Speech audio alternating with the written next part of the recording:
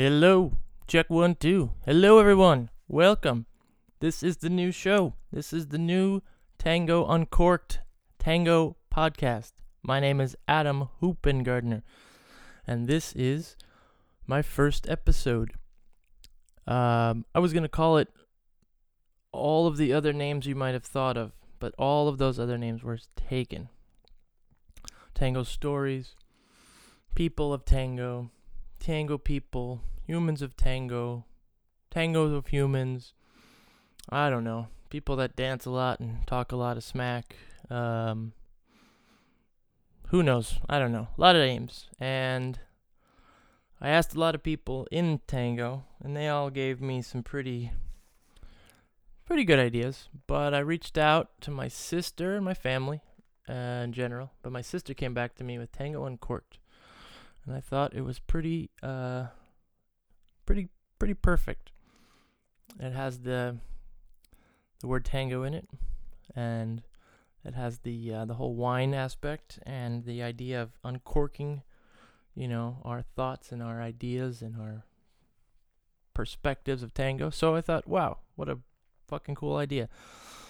So that's the name, and it took me months to, choose that, and it might not seem like a big deal, but when you're doing something like this, I don't know, I feel a lot of pressure. I'm a little nervous about trying this new social media platform. Yeah, and I'll just be honest, it took me a while to get to this point. And today on the show, I have Rebecca Schulman. Rebecca is a tango dancer in New York City. She's been here, I think, her whole career. Definitely traveled a lot, spent a lot of time in Buenos Aires, and toured the world. And she started dancing. I guess I was surprised, but it was interesting. It's interesting to consider back when she started dancing in relation to where I was in life. I was 7 or 8 years old, sometime around 91, 92. Maybe, no, I would have been 9 or 10 then. So I'm not really good with math, but that's what I was doing back then. I was trying to do math, and obviously that career path didn't work out for me. So yeah, 90, well, how does that work? 91, 92. Yeah, anyway. She has been a big part of the growth and maturation of this community. And another reason why it's important to look back is to appreciate all the things that these people have done to keep this going.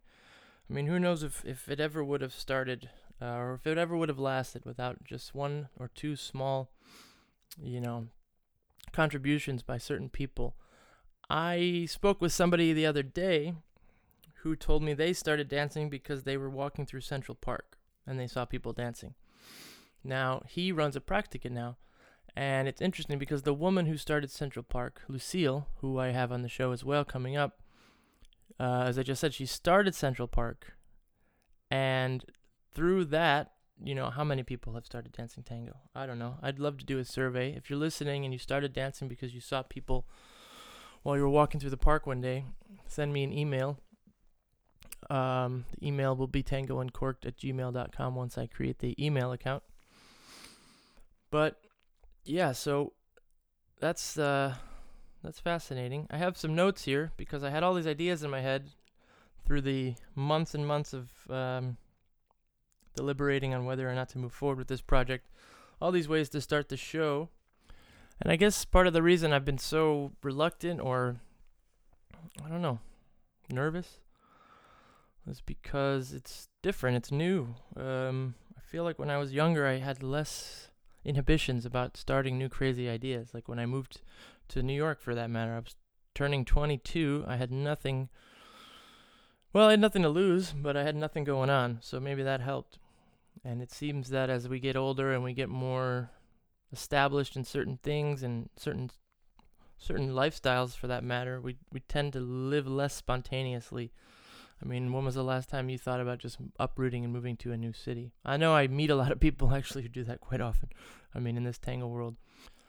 But I was questioning, what what creates what stops us as we get older? I don't know. I don't want to use the word older. I mean, it just happens to be what happens. We get older, but as we learn more and we experience more in life, are we more comfortable? Are we happy with that, or are we more have we grown through so many things that we're more afraid to make life changes anymore? Or do we just enjoy the way our lives are so much that we don't want to change them? I don't know. That's a rabbit hole that we can go down, but I'll keep the rabbit running. It's a beautiful day today in New York. It is one of the hottest days so far this spring. So we are dating this, although you might be listening to this in next winter or next summer or who knows when. It could be the morning. It could be the evening. That's the fun thing about this podcast stuff. I could be in Timbuktu or I could be in a sound recording studio. Who knows where I am? I know where I am, but you can imagine. Don't get too crazy with your imagination, though. I still might have to see you this week some point, and I don't want you to have these weird ideas of where you thought you might see me sitting and talking into a microphone. So, let's start the show. Here we go with Rebecca Schulman in New York City from around February of 2019.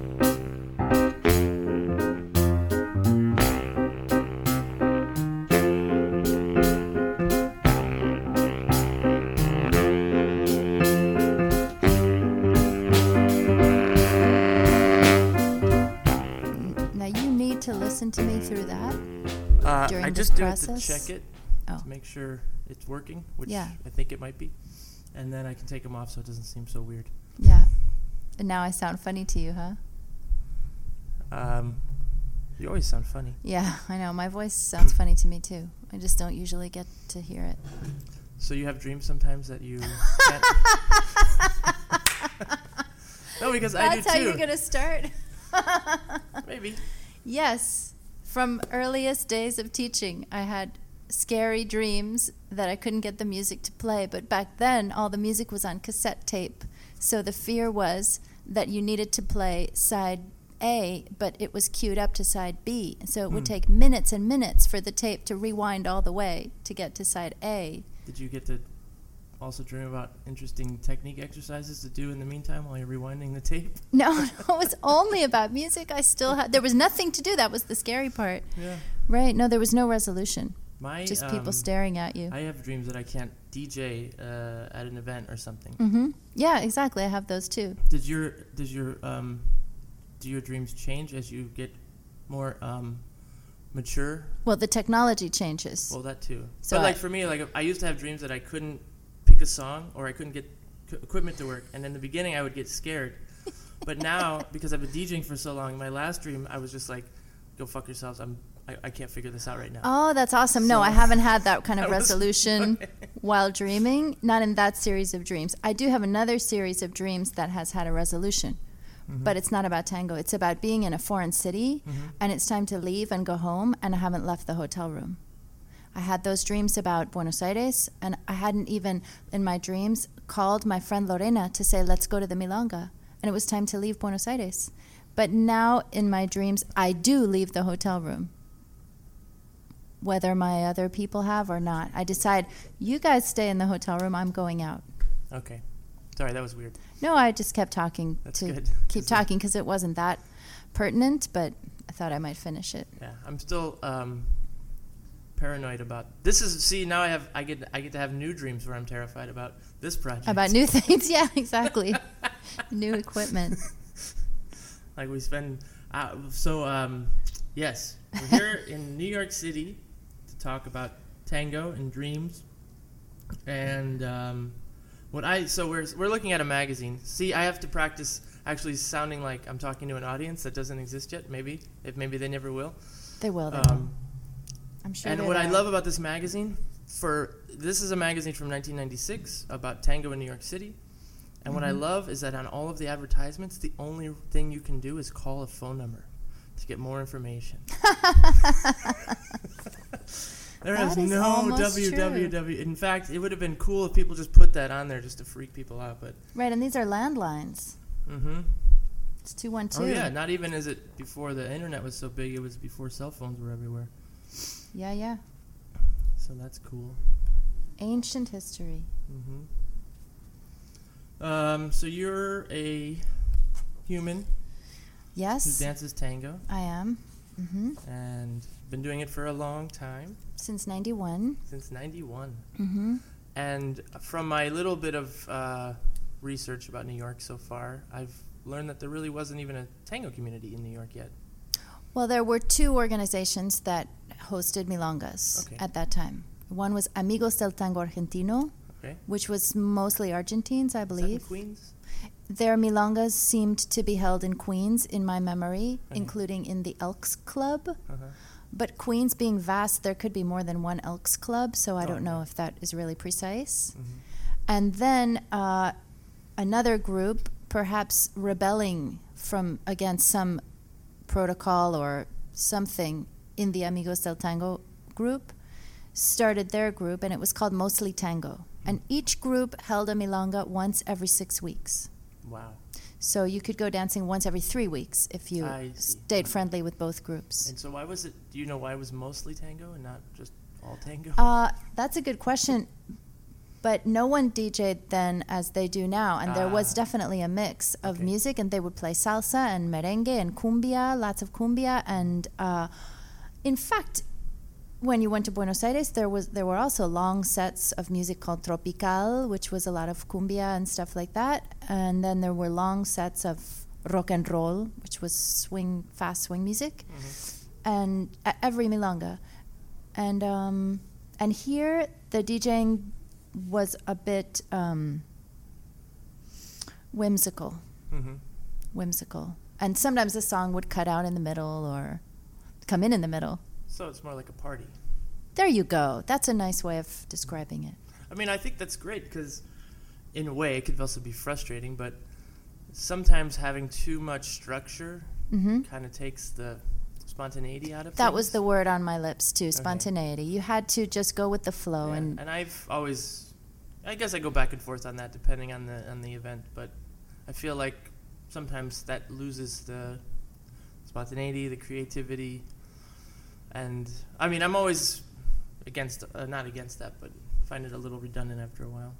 I don't really know what the plan was. You're going to edit this, right? Maybe. Just sometimes I can't think of the way I want to say something, and then there's a pause, and then I think of it. Oh, well, pauses I can cut out. Yeah. Oh, yeah, okay. Yeah. It's like some people go on, like they go into these rabbit holes about like talking crap about somebody, and then I have to go in and cut that piece out, and that's a little annoying. Well, yeah. So I don't know what the purpose was of any particular style of DJing, but it might have been just what was on hand, because it was cassette tapes or even LPs. I don't know what people were playing. Like the tango music available wasn't even on CD yet. yeah. And then when it was on CD, sometimes we would just put on a CD and Just play play the the whole CD. thing. Yeah. It'd be 20 songs of Lo Muto or And whatever. where do you think the structure came from? This like 2-1-2-1, 2 tangos, 1 waltz, 2 tangos, 1 waltz. I don't know. I guess that was played in the Milongas of Buenos Aires, and then there would be a long, as I said, tropical set or some other kind of music set. But just 2 or 3 times in the evening would you have that kind of break? I'm trying to remember if it was played like that, the 2-2-1-2-2-1. Because what I heard in the Yes, again, I think it was. Yeah. Yeah, because actually I have some ancient tapes made by a DJ called Abel, who DJ'd in Regine, and before that he DJ'd somewhere else. And he made his cassette tapes with that format. But not perfectly. Sometimes there would be a different number of tangos by a certain orchestra, or only 2 milongas, or something like that. Yeah. But it did have that structure of tango, tango, milonga, tango, tango, waltz on cassette, pre-recorded, so you could stick in the cassette and That have makes your sense. whole I remember like evening. Zabajero at the Chelsea Market with a pencil in the cassette trying to rewind it manually. And I certain remember DJs doing from that, yeah. era. Mm-hmm. And I don't know how that really And how then you would- successful that was. You'd have to cue it up to the beginning of the actual music visually by seeing where on the cassette tape that little white rectangle yeah, was. Yeah, that's right. Yeah. So we've come a long way. Mhm. When I started, everything was already in computers. Mm-hmm, mm-hmm. I don't know. I DJ'd once from a CDs, but it was because my computer was broken. I was slow to switch, but yeah. But you still teach from CDs? It depends where. Oh, okay. Now I teach all over the city, and every place has different equipment. How frustrating was that to? It is still frustrating. Like just this morning, I brought my computer to teach a new couple at a new location, and they only had a Bluetooth speaker that didn't connect with my computer. So now there's even more options of. So then we just played something on Spotify. Another new thing. Yeah. I'm not a master. It's getting much more complicated. We would think that this technology would help us simplify things, but now. It was nice at Dance Manhattan to have a locker where I could keep my CDs or whatever I was using. Drag a locker around with you. I have to, my arms are getting stronger. Let's put it that way. Or my shoulders. So do you remember when you started teaching, were you nervous? Were you excited? Were you scared? Oh, to start teaching? I was very nervous and I didn't want to teach. No? No, Daniel Trenner made me teach. He told me I should teach. Well, first, I was happy to be his assistant because that could be a silent role and just go around helping people after he had taught the lesson, and he would use me to demonstrate stuff.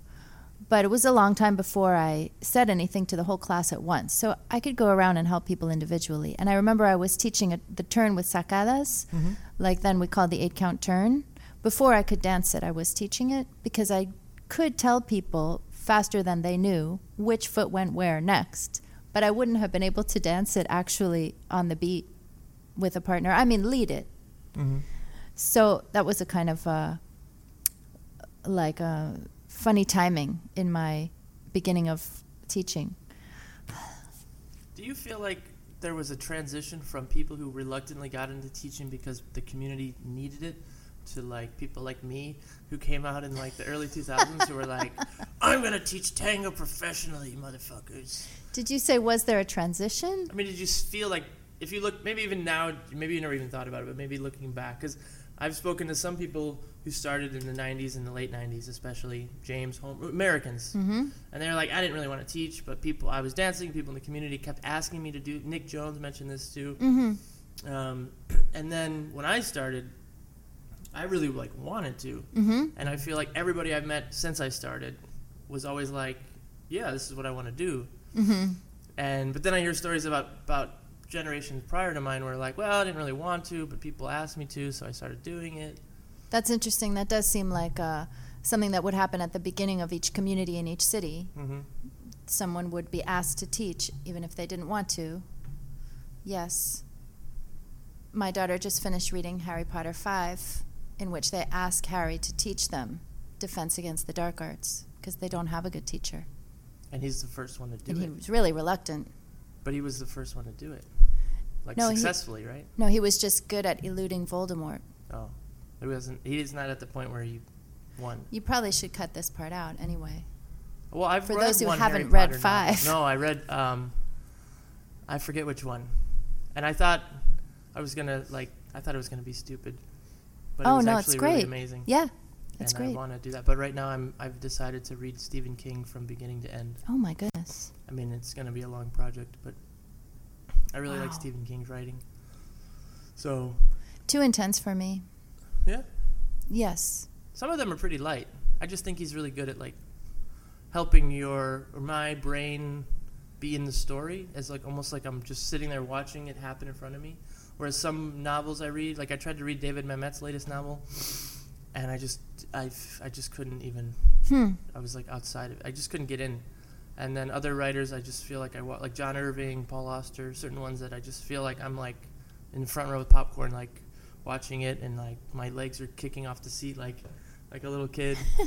And other people, I feel like I'm in a lecture and I can't process all the information. Yeah. So for Stephen King, it's always like, I never found it scary. I think the movies glorify the scary part. Oh. But I feel like his books, like Harry Potter, like the movies probably aren't the same. No.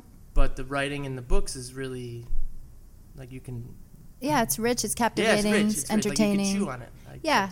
Well, since I had a child, I've been mostly reading children's literature, not because they're her books and they happen to be in the house, but because my mind is too scattered to focus on anything more challenging. It's just a confession. maybe my mind is. But bringing it back to tango, actually, my mind is scattered all the time anyway, and it's a challenge to focus on what's going on in a dance and not get distracted from that. Now I'm confused. What do you mean? I mean, if I'm following, to stay attentive to just what's happening and not guess what's about to happen, or think about what just did happen, or think about who else is in the room, or label the steps in some way, or I don't know. All kinds of places the mind might go. Yeah, that's to be in the body and do something physical and not get distracted by the monkey mind. Yeah, it's like meditation. Mm-hmm. I wonder. Yeah, I'm learning how to follow more and more. Like, and any guy, any leader can say, like, you know, oh yeah, I follow, but to actually be in that mindset or non-mindset, however you want to put it. Yeah. Yeah, it's challenging to shut it off. Do you ever meditate? No, I'm not patient enough for that. See, me neither, but I try to do it when I go to sleep because I feel like I got nothing else to do anyway. So I lay there and I practice the breathing thing. And it usually puts me to sleep, which is why I do it. But also because the whole idea of turning the mind off and letting, you know, it's very interesting. Yeah. And then reminding yourself to turn your mind off, so you're aware, you're like presently aware that you're trying not to think of something. It's really interesting. And then you go back to following, and I think the more, if you're following, do you think if you try harder to follow, you'll be more scattered? Because you're thinking about doing that? Well, there's just been one thing that worked strikingly well, which was suggested to me by Josh, which is to match the degree of muscle tone in the leader's legs. And that is so hard that, and I'm not sure if I'm getting it or not. I'm pretty sure she's getting it just fine. So what we have going on right now, ladies and gentlemen, is a technical glitch. So when I was interviewing Rebecca, you know, I'm still new to all this technological stuff. In fact, the last interview I had, I'll admit it, I did it incorrectly, and I'm gonna have to redo it. But luckily, my buddy, he's willing to sit down with me again. And what happened with Rebecca during this recording was, at some point, the Audacity app shut off. Luckily, I think I caught it within about a minute or two, so we just sort of picked up where we tried to pick up where we left off, but we didn't really know where it ended, and I didn't want to sit and re-listen and make her waste her time. So yeah, I just wanted to come in and hop in and let you know why we're just going to jump into the next topic, I guess. And also, do you have loud neighbors? I have a new neighbor, and he is a stomper. And anyway, just one of those things we have to deal with in New York City. Okay, back to the interview with Rebecca Schulman. That's okay. This is... I can go on about the past, Danelle and Maria and all that. I've heard a little bit about them. Are you recording? Let's talk a little... Yeah, we're back on. So I was more... Well, let's finish up the muscle tonage. I don't even know where it got cut or why it stopped, but... Okay. James... You're correct that... Yes. James, before we danced together, when he saw me dancing, his first impression, looking at me dance, was, oh, she's easily bored. She looks bored. And it's true that I wasn't attentive the way some lovely followers are today who make that actually a credo. I probably found it easy to dance with most people at any given festival where he might have seen me. Mm-hmm. And when it's easy, I'm just very light about my attention. I'm still having a good time, usually. But so dancing with much more challenging leaders like James himself or like Josh Wrigley now, and quite a number of others, keep me so attentive because it's so difficult to match them properly. That's a joy because it's so engaging. Mm-hmm. So I like it when it's difficult. I had a comment once when I saw you dancing that you look like you're peeking over a fence to see what's on the other side. Someone else said I that, or said you said I that? said that. And do you mean physically? That's No, how I meant like the way you were dancing close with somebody, and you know how like, and he must have been actually taller than you because you're not so short. Mm-hmm. And I just remember your eyes like peeking over his shoulder, and Yes. it just looked like you were peeking over like a wooden fence, like what's on the other side over It's there. pretty cute. But I took it to more like think that you're in that moment of what we briefly discussed before, of like experiencing, like if you're, my impression is if one's face is constantly like lit up and then change, if your facial expressions are constantly changing, that's not necessarily a bad thing, but maybe your mind and body presence is somewhere else other than just focusing in on like where you are at the moment. And then if that's happening, you're not really aware of what your face is doing, so it could just be like staring off because you're feeling what your body's experiencing. You know? Yes, I don't know. I don't either. I was curious about that because some women I watch dance, they do look bored. Not maybe you, but and I always feel like I don't know if I want to dance with them because I don't want other people to think I'm boring leader. I wonder if those same women would look bored with you. I've actually tried that. Mm-hmm. Like I've asked people, I'm like, I'm gonna dance with this girl. Tell me what her face looks like. Really? About looking bored? Yeah, That tell me issue? if she looks bored while we're dancing, and then afterwards I go and I reconnaissance with the dude or the person, and they're like, actually she was No smiling a lot way. or whatever, and I'm like, okay, cool. But then That's- I'm not sure if I'm being my honest self in that moment when I dance, or maybe I'm trying to make sure she doesn't look bored. Uh-huh. There's all sorts of shit going on, you know? Yeah, and then you're not just doing your own impulse, your own expression. Mm-hmm. Very layered. Very actually. layered, yes. But we can go back to history for a while. Like Daniel Sure. and Maria, who I've only heard about from Lucille and different people. I've never met, I've never experienced them, but Mhm. they seem to have a big impact. A big chapter in New yeah, York history, yes. Danelle and Maria, Daniel and just Maria. to say it right, yeah. I'm sorry. Danel, Danelle. Mm-hmm. Yeah, he's Argentine. She was from Italy, and they were a married couple, and they taught here.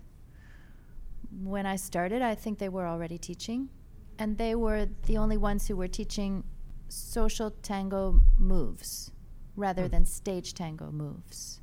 So all the moves they taught could be done on a social dance floor. But I don't think that they taught variations that allowed you to practice the skill of improvising. Mm-hmm.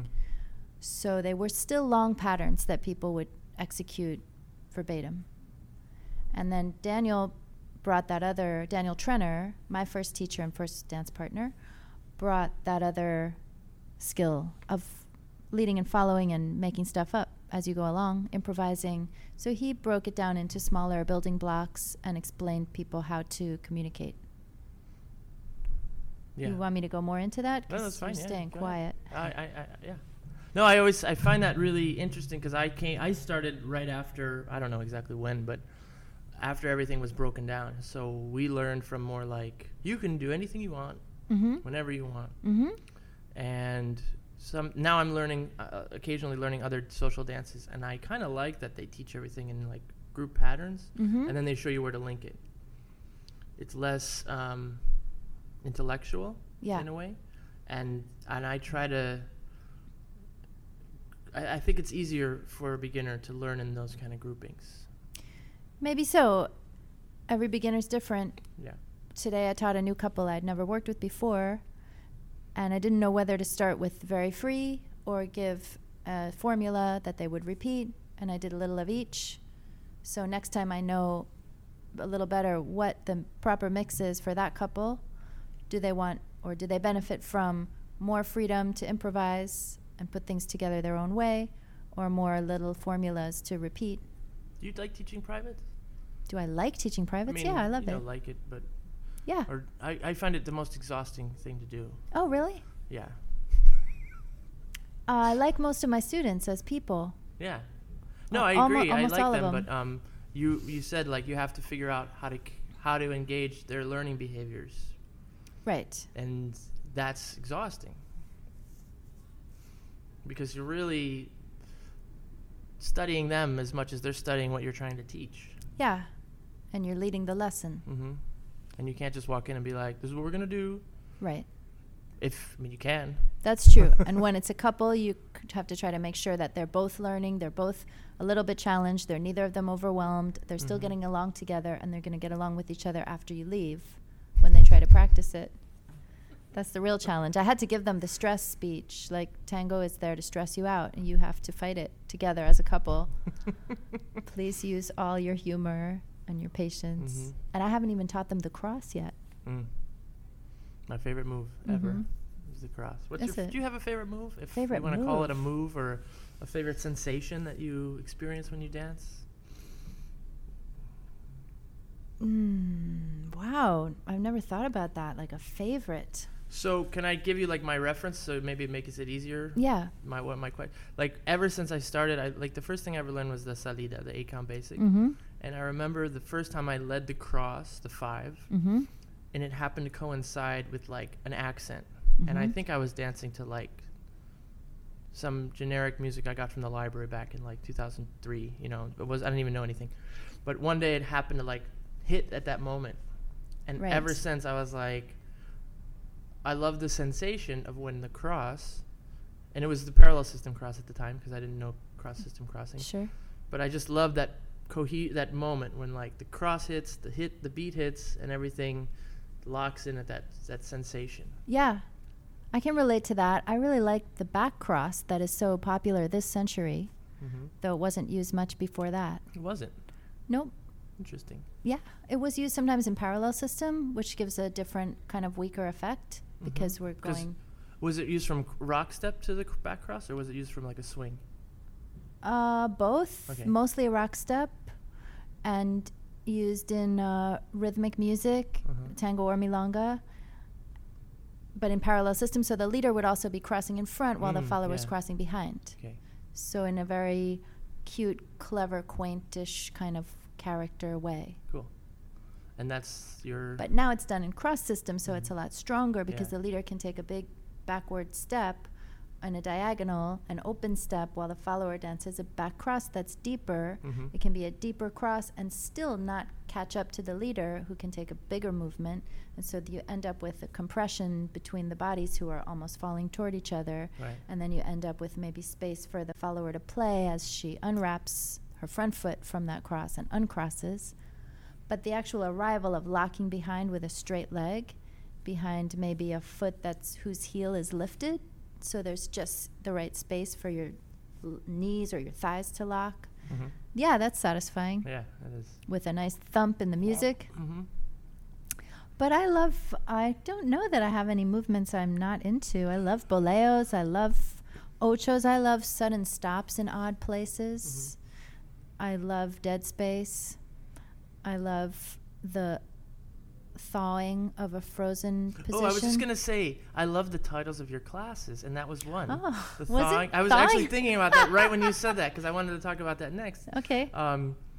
Because words communicate so much, not just meaning, but like, now I'm going to have an awkward pause. What is that? Words communicate qualities and sensations, and some, like when you title some of your classes, it's like I really want to take that class. And some people are so good at titling them that when you actually take the class, you're like, all we're doing is the fucking cross here.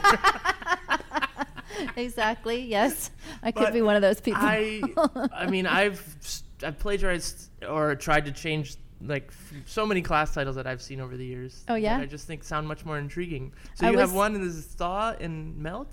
Melting and thawing? Melting and thawing? No, probably freezing and melting and thawing. Okay. Now I'm not really clear on what the distinction is between melting and thawing. But I was thinking of when you have a freeze in an unusual place, and then there's a slow thawing before you launch into a movement. The word launch has been helpful also. Before you're actually taking the next step, before your foot is hitting the ground, there's unfreezing, and which part of your body unfreezes first is interesting. And then signaling each other, now we're going to get ready to move again, and now this is the direction, and now we land. Yeah. I like that. But speaking of class titles, it just made me think of when I was assisting James in a class, and I heard him say something was cool. In fact, it was pausing. He said pausing is always cool.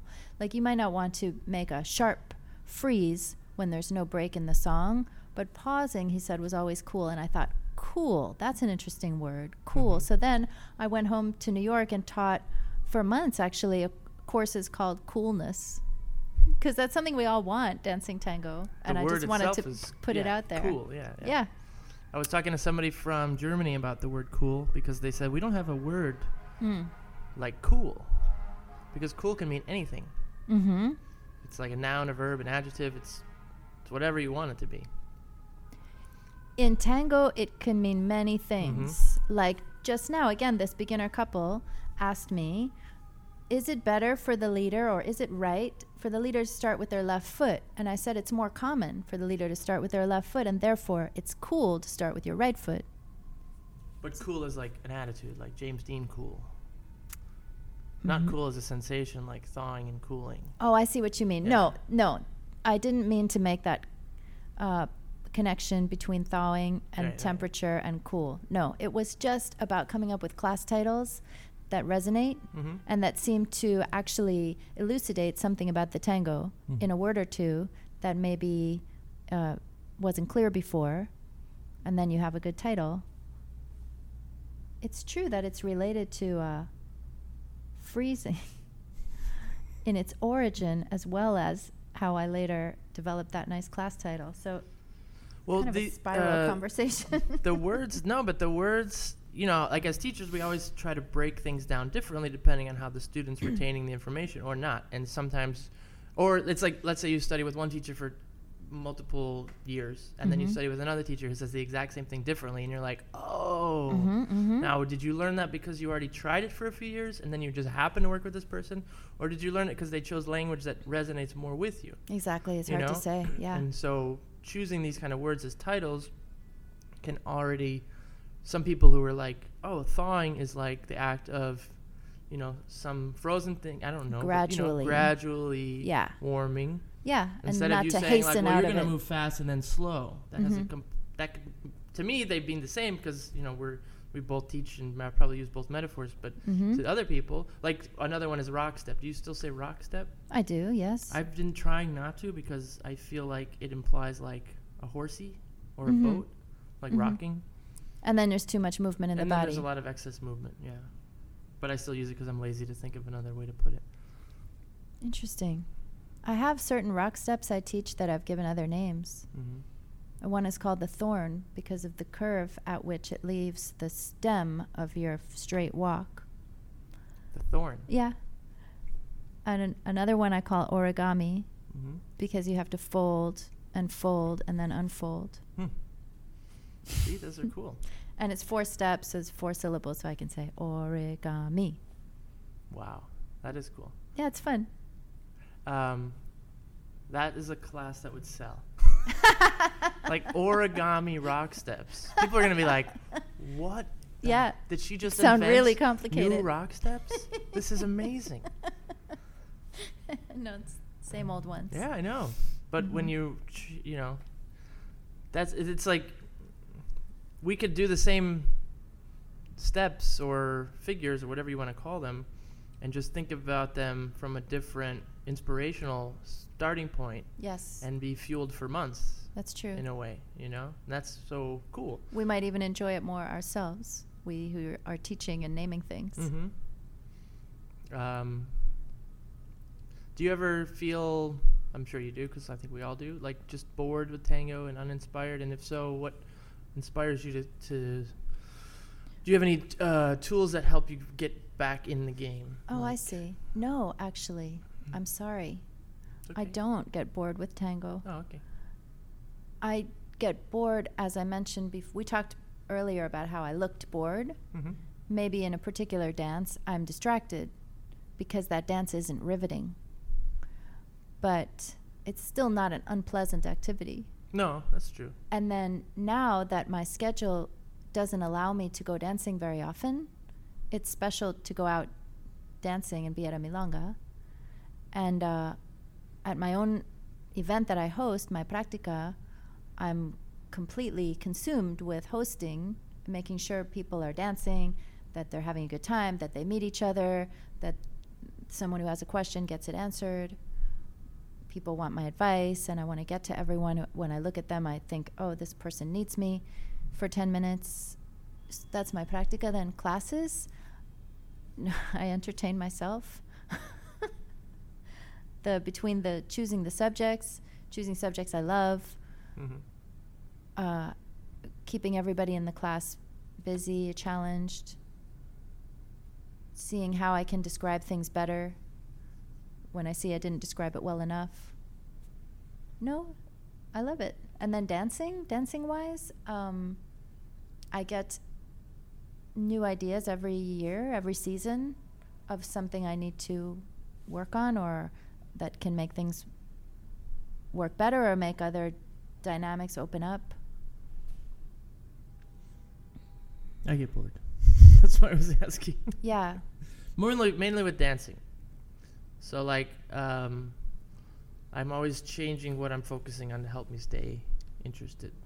I have had the great luck of being, how to put this? I've just had one great partner after the next. Mm-hmm. Really. I've been stuck with Chico for all these years, so it's terrible. Well, I mean, being female and following more than I lead, these great ideas come from these leaders that I've danced with. I'm just happy to receive them by being danced through them, and then sometimes if I work with a dance partner who teaches well, then seeing how they explain things. Working with Evan for so many years was just a great good luck, a joy, and taught me many, many brilliant things that he thought up that I was just there in the room listening to, that now I can teach. Right. Yeah, it's always inspiring and fascinating, sometimes frustrating in ways, to work with different people. My main experience is working with one person for so many years, which I think is also a really great experience to have, because you grow so much deeper with somebody. It's amazing. It's like a relationship, you know. It is a relationship, but like a relationship with a lover kind of thing. And so when I do on occasion work with somebody else, it's hard. I don't know if it'd be harder for me to adjust if I always did that, but I find it's inspiring and it's interesting, and then at the same time it's hard because I'm trying to figure out what their goals are for the dance, for themselves, for what we're doing, how to communicate with that person physically, like the muscle tonage and also the heights, the centers of gravity, change how we communicate our bodies. So it's really fun, and it's also a challenge because I'm not so used to it, And maybe you feel you don't get to that deeper point of understanding each other fast enough. Yeah, the journey is going to be there for a while before you get to that point. Yeah. Also, you're both already on your own journeys anyway, so even with Chico and I, like we've grown really close, and we can just like jump in and take off when we dance. But then some days we've been focusing on this, she's been focusing on that, and then so then again, like the journey is even deeper there. It's harder there too, but. Oh, yes. That reminds me of when I was dancing with two of these brilliant young men that America has produced. And one of them would say, "Oh, you've been dancing with him again. Now he's ruined you again." Now it'll take me hours to get you, like, recalibrated. He didn't say recalibrated, but that's what it is. And yeah, for each of these guys, you have to adjust the dials. And there are lots of dials. Yeah, that's true. So they're all, yes. Yeah? No, just they're also different from each other. So you're, how was it for you when Dance Manhattan closed? That must have been... Well, I've mentioned my locker. Yeah. Change is always good and bad. Yeah, well... It was sad, and that's because of the space, because of the people, because of the sense of being part of a big team, so that there was a big tango program with lots of different wheels and gears turning together, that I could easily find a sub for my classes if I was going away, that I could send a beginner on to a pre-intermediate class knowing it would be well taught, and then they would come back to me for an intermediate class and they would know X, Y, and Z. Having the fun of creating a syllabus or curriculum for 9 different classes, all at the beginner pre-intermediate level, before you let the students take whatever intermediate course interested them. That was really fun. I liked the friendly atmosphere there, and a lot of people said that it felt like home to them.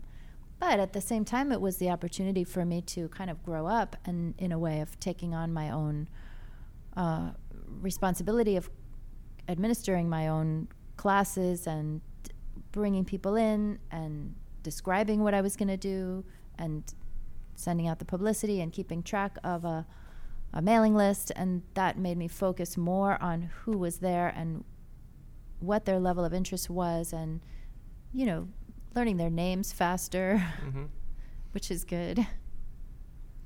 Yeah, I love the stability of having, like, you know, a place that you just, like, I can just come to and have certain things taken care of, and, you know, yeah, it's nice. But at the same time, it's always fun to learn new things and change your approach to things, and maybe, you know, you've had some different experiences you wouldn't necessarily have had.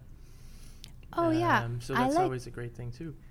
I like deciding what is the best time for me to teach on how many classes for how long, what's the price. Yeah.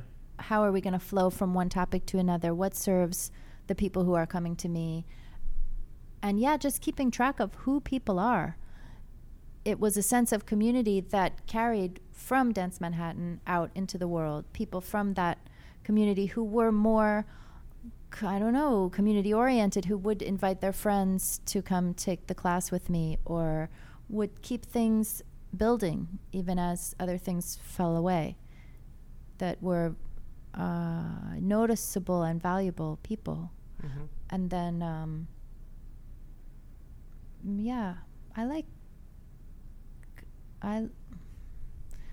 conversation is lagging, but because I feel like I'm going to repeat myself. It's okay.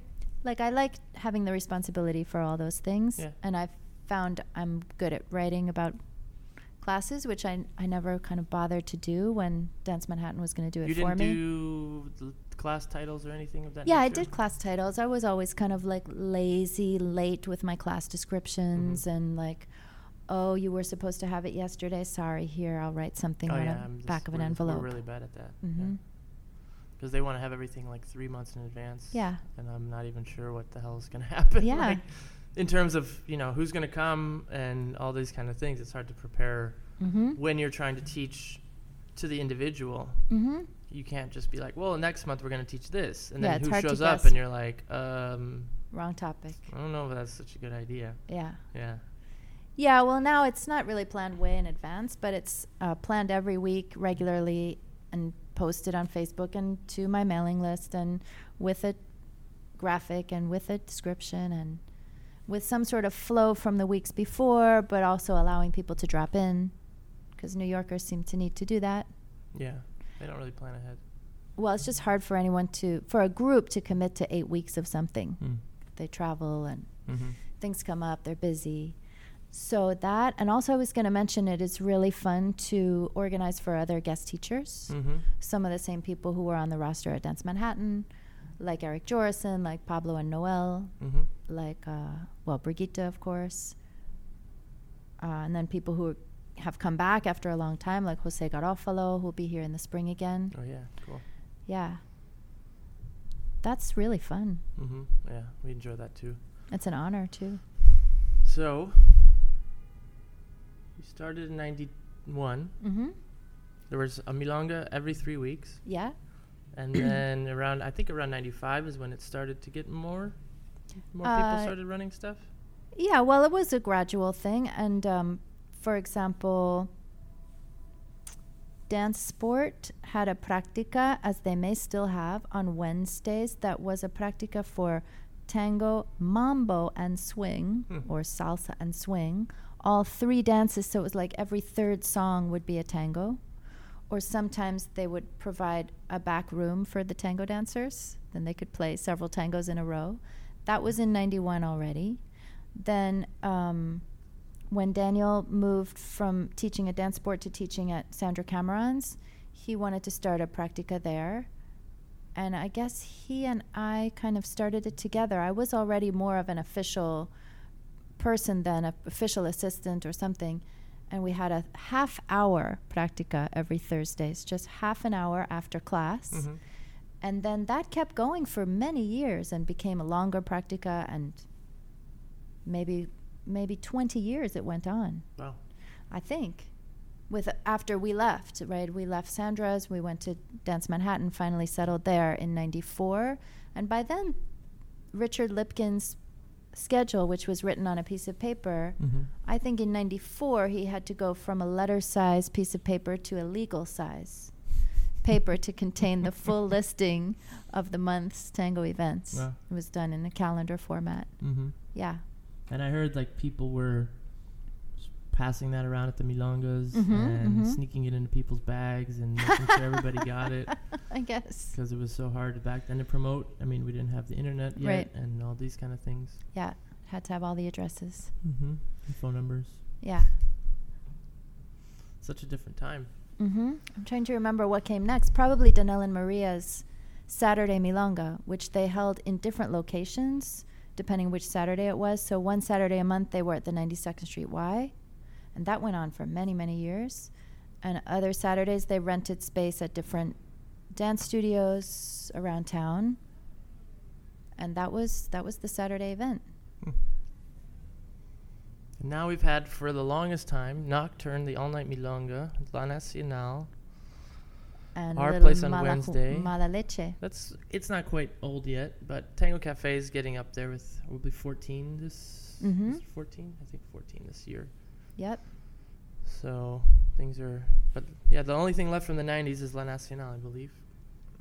Oh, is that right? Mm-hmm. I didn't think about it like that, division. Well, what about Central Park? That's true. Yeah, that was back. Lucille started that, she said, in like 97. Yeah, and So it's still that's going. another one, yeah. Got bigger, more Mhm. official. I find that people in New York, they tend to gravitate towards new stuff. So Mhm. like if a new milonga opens, it's going to be crowded for a while. Yeah. And then it's hard to keep something going for a long time. I mean, you're talking like a decade at least to keep Mhm. it going. And then when things are about to close, they really come out for it. Mhm. Like when Roco closed, there was like 300 Yes. people there for the last 4 weeks. And everybody's like, why is this closing? Yes, And sure. it's like, because nobody It came didn't for come the until last now. 5 months. Yeah. And because also like, if something's slow, Mm-hmm. they assume the worst. Like, oh, it's so slow tonight. Are you guys going to close down? Because it's New York. And like, if in New York something's slow, that means It's it's not gonna not going to last long. last anymore. And That's that's our funny. first reaction. Right, maybe so. Mm-hmm. I got really a great run with my Monday night Milonga. I That know. started in 94. And you wouldn't have closed if, I don't think you would have closed if What? the studio didn't close. Oh, no, we had closed Monday nights before that. You did. Yeah. Is that when you, okay, and you started a practica with Robin? Yes, on Thursdays. Uh-huh. Was that because of the closing or just? Well, I wanted to do something where Okay. people could dance, not just a class. Okay. And yes, I had the idea to run a practica on Thursdays when the studio had space. Mhm. And Robin had a separate idea to start a Thursday practica, maybe because he had one elsewhere before. And then someone put us in touch with each other. And so we decided we could do it together. Mm-hmm. That was great. I loved Yeah, doing it was that. great. I remember going there a few times. But Mondays was so successful because it was the only thing happening on Mondays, and there also wasn't much on the weekend. Oh yeah, and then Sunday started to become a really much more. Besides the Seaport, which was only in the summer, Right. some Sundays became bigger Yeah. and bigger and bigger year round. Yeah. First I had competition on Mondays, then Sundays became bigger, and even Saturdays, and lots of practicas throughout the weekend. People danced their fill through the weekend, which Mhm. is how it should be. It's natural. Right. And so then by Mondays they were like tired. I find nowadays the practicas are getting more attended than the milongas, in my experience. Mhm. And I think whatever's, regardless of whether our business lasts or not, but as long as the tango finds a way to survive, I'm happy. It Sure. would be terrible, like if that ended. I mean, True. But I feel like sometimes they're eating into, which is normal, like you said, like the weekends can eat into Mondays, and now the practicas, which I think is good, like they're earlier, so a lot of more people can go from like 6 to 10. They don't want to wait around till 9:30 or 10 p.m. for a milonga. Which practicas are you talking about? I'm not going to say. Okay. I should. No, I'm just kidding. I'm just not aware of the whole schedule. No, well, there's the Chan Chan practica on Friday, which is great. And then in the summer, they do the Hudson River. It's the same two guys, Yes, Dirk but and it's June. like a milonga. Kind of. I mean, they rent a room at Ripley Greer, and they put water out. I don't know if that's exactly like a milonga. Oh, I never went to it at Ripley It's not a Greer. practica in the sense that people are like working on. That's what it's I mean. It's a fine line between milonga practica, I guess you could define as. Yes. And then Tuesdays, Carlos is doing a new one called Barrialito, which is also at Ripley Greer, and he just rents a room for a few hours. I see. But I think because it's earlier, and I think specifically because it's earlier, people are able to just shoot there right after work, and then they're done by 9 or 10, and they don't have to stay out till 1 or 2. I know as I get a little more seasoned, I'm much more inclined to do that. Mm-hmm. Yes, exactly. Well, in Buenos Aires, when I went in the 90s, there were all the practicas in the early evening, and then you would go home and get dressed up and go to a milonga and arrive after midnight. Mm-hmm. Yeah, that wears one out. Yeah, I don't know if we have a large enough community to sustain that every night of the week. No, exactly. And then now, I guess, or like, that's my description of the 90s. But then as things got more developed and there was more variety, more early milongas popped up. Mm-hmm. So I'm thinking of Carlos's as more like an early milonga. Though he can call it whatever, maybe. And I've only been like twice. Yeah. If he wants to call it a practica, okay. I think it's good. So, and we can wrap it up pretty soon because I'm starting to forget how to talk. But Me too. I think it's great that new people start events, and I feel like in the 90s, that was the only way for an event to begin. In the sense that, like, now, I mean, I don't know how many times you've been asked over the years, like, can you start something? Or people ask Chico and I, like, can you start something? And I'm always like, why don't you guys start it? And then they're like, well, because, you know, you're teachers and you're in the community and blah, blah, blah. But there was a time when people just started stuff because there was nothing happening. Yes. They didn't need the permission, Mm-hmm. you know? And I feel it would hurt other established businesses, I guess, in tango. But at the same time, it would be really exciting because people want to support new things. I don't know if that's a question or not, but... But you started in a time when... I want to say two separate things. Sure.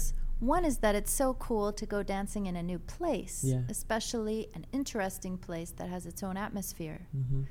Like back in the mid-90s when we were all dancing at the Teddy Bear Factory.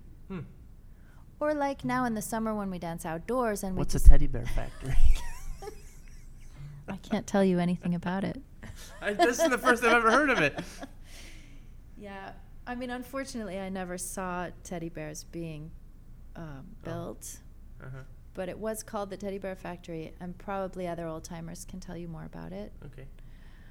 But all kinds of interesting holes in the wall, whether here in New York or in other cities that I or anyone listening has been dancing in, you know, or in Buenos Aires, like the first Paracultural, like what a hole in the wall, what an amazing atmosphere that you felt the charge from just entering the place and seeing it all broken down as it was, and the curtains on the wall, and not knowing if there was even really a wall behind the curtains. It's all kind of... The other thing I wanted to mention is that, so new people starting milongas, great, and new places. Yeah. I'm intrigued with seeing my city by going out dancing to new events. True. The other thing I wanted to mention is that since my dance studio, Dance Manhattan, closed in the last 4 years, I had to really look at what I can specialize in. What am I good at? I'm good at hosting a practica because I'm a good teacher. I'm not great at hosting a milonga that I think depends on a certain social and alcohol. I just don't have any relationship with alcohol, and I don't know what to serve, and I can't make it cool. I'm also not that cool, and I just don't know how to make the magical draw of a late night. Plus, I get up early. So for all those reasons, it's better for me. We all find our strengths. Yeah. Yeah. And I think we gravitate towards what we love. So I love running events. Yeah. And if I was terrible at it, I don't think I would love anything I'm terrible at. That might hard. become sort of like a mental illness there. But and as I mentioned, I like teaching privates. It didn't mean to say I don't like it, but I find it the most exhausting aspect of the many things you can do in tango. Mm-hmm, mm-hmm. And when you and Robin started your practica, I remember being there with Chico once. We've been there many times.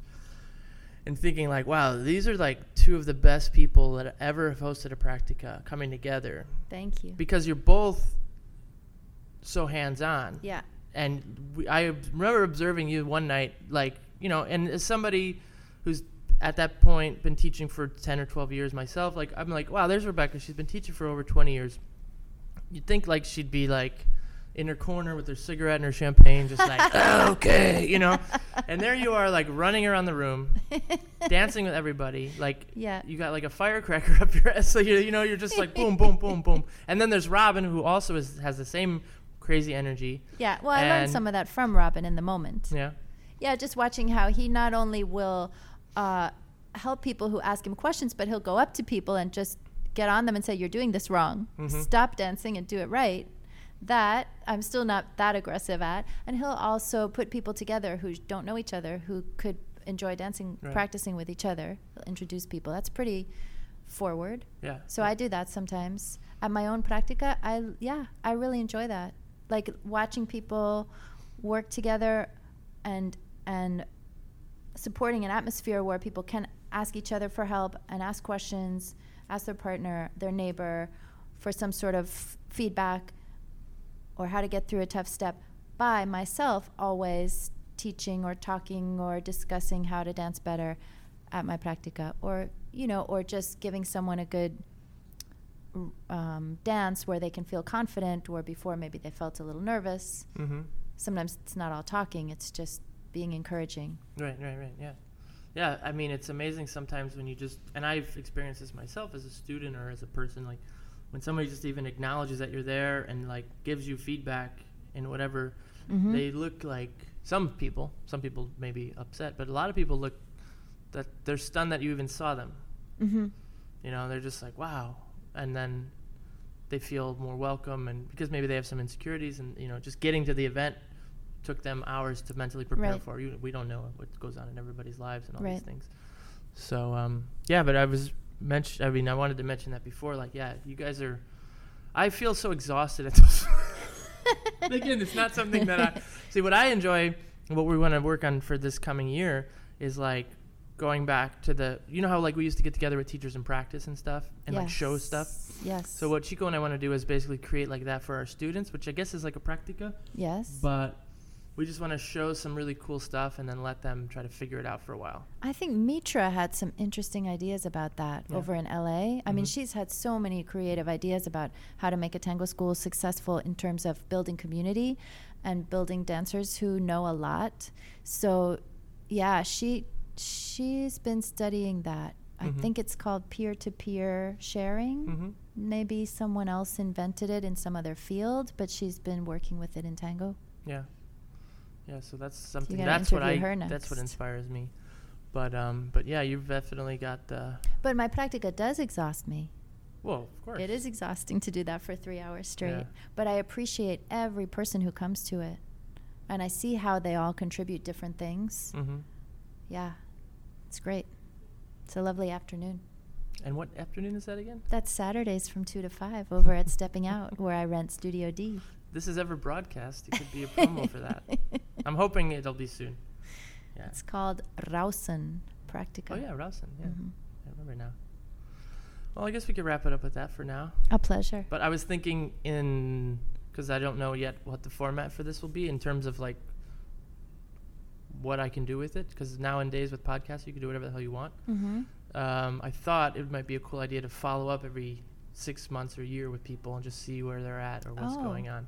Sure. I mean, you don't have to agree to that or anything. No, I'm just throwing that by you to see if you think it's a good idea. That's fine. I was also just Maybe, but also there's more I could have. Was there anything interesting, though, that I could have talked about? No, I prefer this one to just be boring.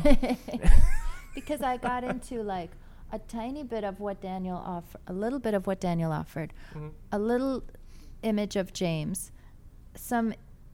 Well, I'm hoping to speak with them. So then, the two of them? Well, not together, but yeah. Yeah.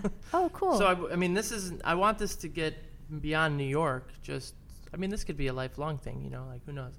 But just when I travel, be like, or people coming to town, you want to sit down and just talk about, just like this, like just chat for a little while, just like we might do over coffee or, you know, which we don't get a lot of time to do. No. You know, so this is kind of like an excuse to do that. Yeah, I'm just thinking that I can give you some images of other dancers or of what it's like to dance with X or Y person, or what my strengths or weaknesses are in dancing and teaching. I don't know. I don't know what would be interesting to people to listen to. I think that's, I don't think any of us know. I sure as hell don't. That's why but I would love to do that again. I would love to maybe focus in on that. And as I talk to more people and people bring me suggestions, it helps me sort of figure out what direction I want to go with this. Like, maybe I want to just do an episode, or maybe I'll do like a compilation episode where I say like, this episode is 2 hours long and it's with 6 females and they're all going to talk to me about how they experience dancing with different leaders. Boom. Yeah. There's a package. Yeah. And or they're all going to talk to you about Tete. Or yeah. Or something. Yeah. Really precise. But I think for now I'm just sort of feeling out my conversational inability or ability, and just getting people in the door and see what they think and how they feel, and then how this might take off or go forward. And yeah, I don't really yet. Again, like I said, I'm still more in the phase where I just want to like sit down with people and chat and see where we can go from there. Yeah. So, but I love that idea to like, you know, sit down and talk about like 5 guys that we can just rip apart. I can't do that. Because that would make me feel so much better. No, I'm just kidding. But I had another idea just now. It flew out of my head. Oh, just talking about embraces. Something for some reason. Yeah, what the different close and open embraces mean to different people. I don't know where I was going to go with that. That's another cool topic. And always, and again, like when this gets public, I will have like feedback, and I will have people can also send suggestions. And then if I say like next week I'm going to talk to so and so, people could be like, oh, ask them about this. Oh, that's good. You know, again, right now it's just send in getting questions. going and figure it out from there. Yeah. Fun. Thank you, Rebecca. Thank you, Adam. I hope it came out okay. Well, there it is. The first show. I really liked that interview with Rebecca, and I hope you enjoyed it. I had interviewed several people prior to her, but I did want to start with this one. Just felt like the right one to kick off this whole series with. She's always been a real pleasure to talk with, and just easy to talk to. I really enjoy that. She's very down to earth, and as much as she's worked and created all of this over the past 30 years, I don't think it really goes to her head. She still just does it because she loves it. And who wouldn't? It's a great way to live your life. This is a cool job. It's a lot of fun. In fact, it makes me think about some other topics that I'll save for another day. This is a long show tonight. It went over an hour, which I'm was surprised about.